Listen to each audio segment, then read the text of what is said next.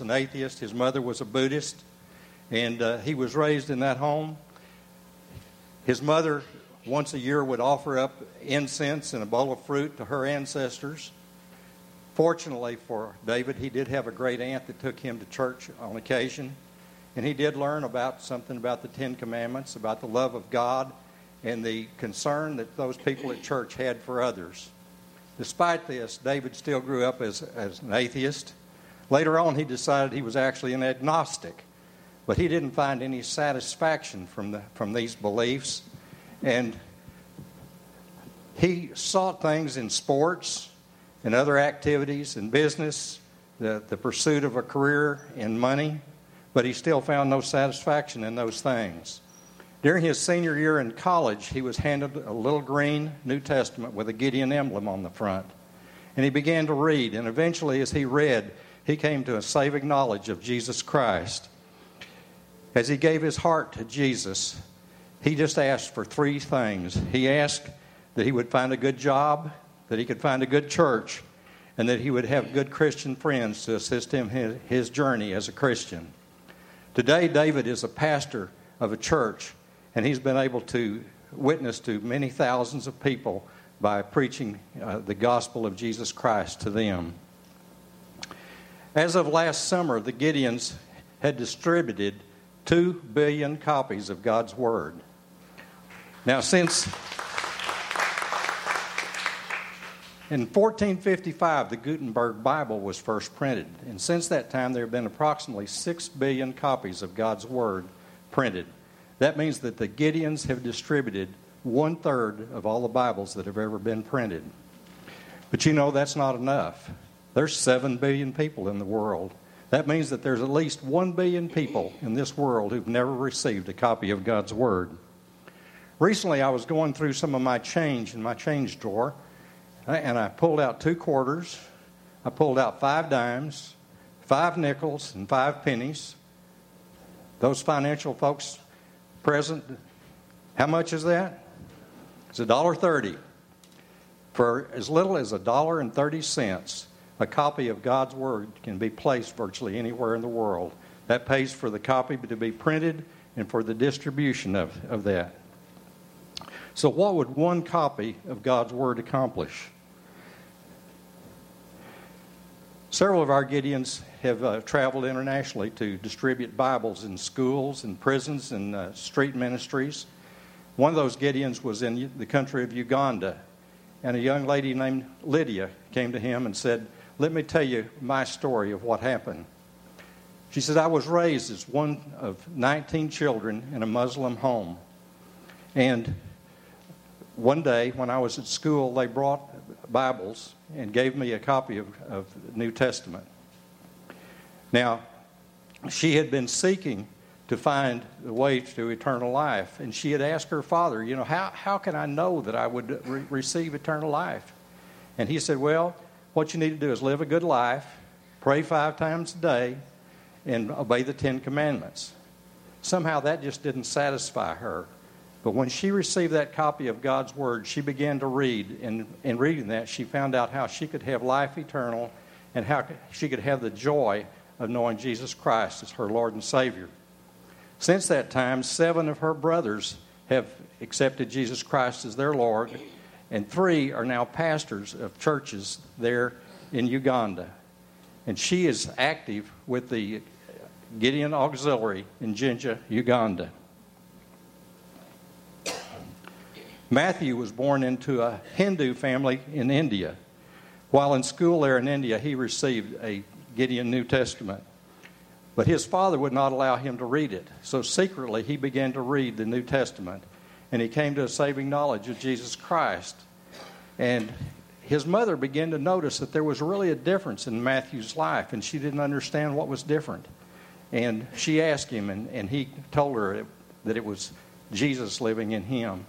So she took that New Testament away from him and began to read it herself. And she too came to a saving knowledge of Jesus Christ. And she gave it to one of Matthew's brothers, and he too accepted Christ. Eventually, although it took a little longer, the father also began to read that little New Testament and came to a saving knowledge of Jesus Christ. She is now a pastor in a church, and she has helped to start 9 other churches. $1.30 purchased that little New Testament and distributed. Just think what God's Word can do, even if it's just one copy. I want you to please pray for the Gideon ministry. Pray that there will be more men who would be willing to step forward and serve in this ministry. Secondly, pray for the distribution of Scriptures, that the Word will be read and accepted by those who read, and that there will be adequate funds to supply more Scriptures for the world. There are several ways that you can furnish money to buy Scriptures. For as little as $5, you can pay for a Gideon Bible that would be placed in a hotel or a motel, or as I've said, for $1.30, you can place a New Testament virtually anywhere in the world. You can do this through an offering such as that will be taken this morning, or you could use the Bible card program. You have a rack out in the foyer area that's got Gideon Bible cards, and those are free to you, and you can take those and offer those as a... What you do is write a check, send it to the Gideons, and then you notify that person that you're honoring, or if it's in memory of someone, then you can do that. You send the card to the individual you're honoring, or in memory of someone, send it to that family. And that's another way that you can make a contribution to the Gideons to purchase more Bibles. Pastor Buskirk, I thank you so much for the opportunity to come and present the Gideon report to you today. And thank you, congregation, for your attention. Amen. He's asked us to pray. Let's do that right now. Lord God, we ask that you would anoint Dan and his group, the Gideons. Father, wherever their work extends your word through this world, we pray that it would have your anointing on it, that it would have the life-giving power that only your word has. And the testimony is this, that you have given us eternal life, and the life is in the Son. He who has the Son has the life. He who does not have the Son does not have the life. I have written these things that you may know that you have eternal life. God, we thank you for your word, that we can trust it beyond our feelings, beyond our hopes.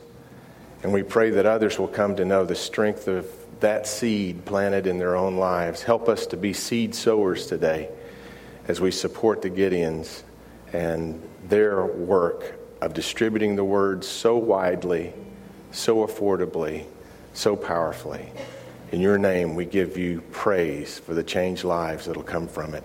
In your holy name we pray. Amen. Thank you. Amen. Dan, thank you. Thank you. This morning, if we... as we take our offering, feel free to drop your offerings for the Gideons if you'd like in the offering then, or you can always drop it in the drop box at the back near the sound booth. I'm trying to think of what that thing's called back there. This last week, we've got a lot of great work in progress. We would prefer that you not go walking around back there just for safety purposes, but we'd also like to show you from week to week the progress that's going on. That huge boom truck of concrete came in, and we started the work below the ground this last week through that hose, 270 yards, I think, maybe it was more than that. I can't remember the exact number of concrete was poured. It went into holes like that with rebar already preset within it. They started filling those holes and sealing them off all around the perimeter of the building. Those big pads are 4 feet deep and will be the footings for the rebar steel that comes in later on. So we're underway, and we thank God for the break and the rain and that we're getting on with it. So that's the little crook. That'll eventually be the worship stage in the new gymnasium, believe it or not. It's starting to actually take shape out there. So we thank God for those workers. We've been given a special, assortment of workers to work on our building. I've met so many of them that are believers and just delighted to be joining in our work here as we extend this facility to do a lot more stuff in Jesus' name. The building doesn't do anything. It just enables us to do what God calls us to do as a people. It's going to be a great tool for ministry, and we can't wait to use it. Would you join me in prayer this morning? Lord God, we just thank you for all that you're doing in our midst, for concrete things, and for the spiritual blessings that you pour out upon us. God, we give you thanks for it all. Help us to draw that up in our spirit this morning, that our thanksgiving to you might be a real response to the grace that you've already poured out. We worship you this morning. We lift you up. Thank you, Lord Jesus, for saving us from so much and to save us for so much. God, we give you thanks in your holy name. Let's worship him. A God of power and might. A God who doesn't just wait in heaven, but breaks into this reality from that heavenly wholeness. Lord God, we pray for you to intervene this day in our lives right here where we are by the power of Jesus' name. Holy Spirit, you are welcome here. Work amongst us, we pray. In the name of the Father, and the Son, and the Holy Spirit. And all God's people said, Amen. You may be seated. We pray, thy kingdom come, thy will be done on earth as it is in heaven. The reason we pray that is because in heaven, God's kingdom is already fully born. But in this world, it's yet to completely break in. And so with our prayers, we poke holes between here and heaven to trigger what God can do in our midst. But have you ever prayed for something and it just didn't seem that God was responding? Sometimes in those moments we can lose our strength to pray. I think Paul was maybe at that point when he said, I prayed 3 times for this thorn in the flesh to be taken away from me, but 3 times, nada. It's still there. And he said it was then that the Spirit spoke to him and said that his grace was sufficient for him. God's favor would be enough. God's grace would be enough. It's almost as if Paul was being assured, Paul, even though that particular prayer is not answered yet, God is already at work. Trust that. Wait on that. Praise him while you wait. Do you remember Daniel, the 10th chapter?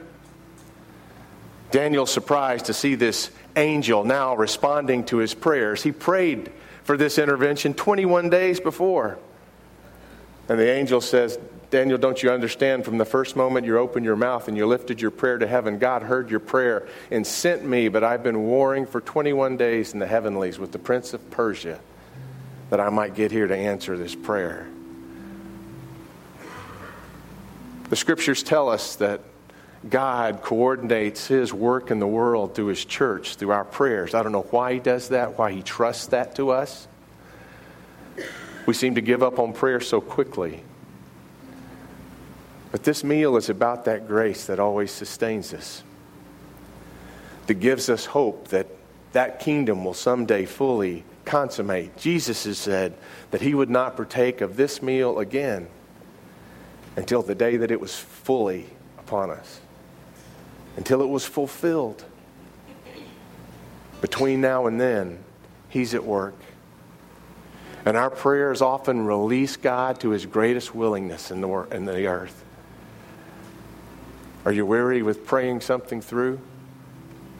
Then perhaps this meal is for you. A meal to sustain. A meal to remind that though your prayers may not have been answered yet, God's grace can handle the yet. He's already at work. Until you see the answer, trust his heart. Until you know the power, praise him that it's on the way. On the night in which Jesus gave himself up for us, Jesus gave thanks to you, our Father, and he took bread and he broke the bread and he gave it to his disciples, saying, take and eat. This is my body, which is given for you. Do this in remembrance of me. And likewise, after supper, Jesus took the cup. And he gave thanks to you, our Father, and he gave it to his disciples, and he said, take and drink from this, all of you, for this is the cup of the new covenant, poured out for you and for many for the forgiveness of sins. Do this in remembrance of me. Lord God, not only for the forgiveness of sins, but for the triumphing over evil, for the cleansing of our consciousness, for the wholeness that your kingdom speaks into our existence here, Father. We pray for the breaking through by the power of your blood. Thank you, Lord God, that you are a powerful God, and that with your cross you have done all that is necessary to release your kingdom into this world. It is your right, at your will, to do so. Help us to live on this side of your great pronouncement. It's finished. And help us to receive it this morning, Lord God, as we continue to lift our prayers to you and trust you for your answers. We ask it in the name of your Son, who gave us these promises and who gave himself for us, who taught us to pray, saying, Our Father, who art in heaven, hallowed be thy name.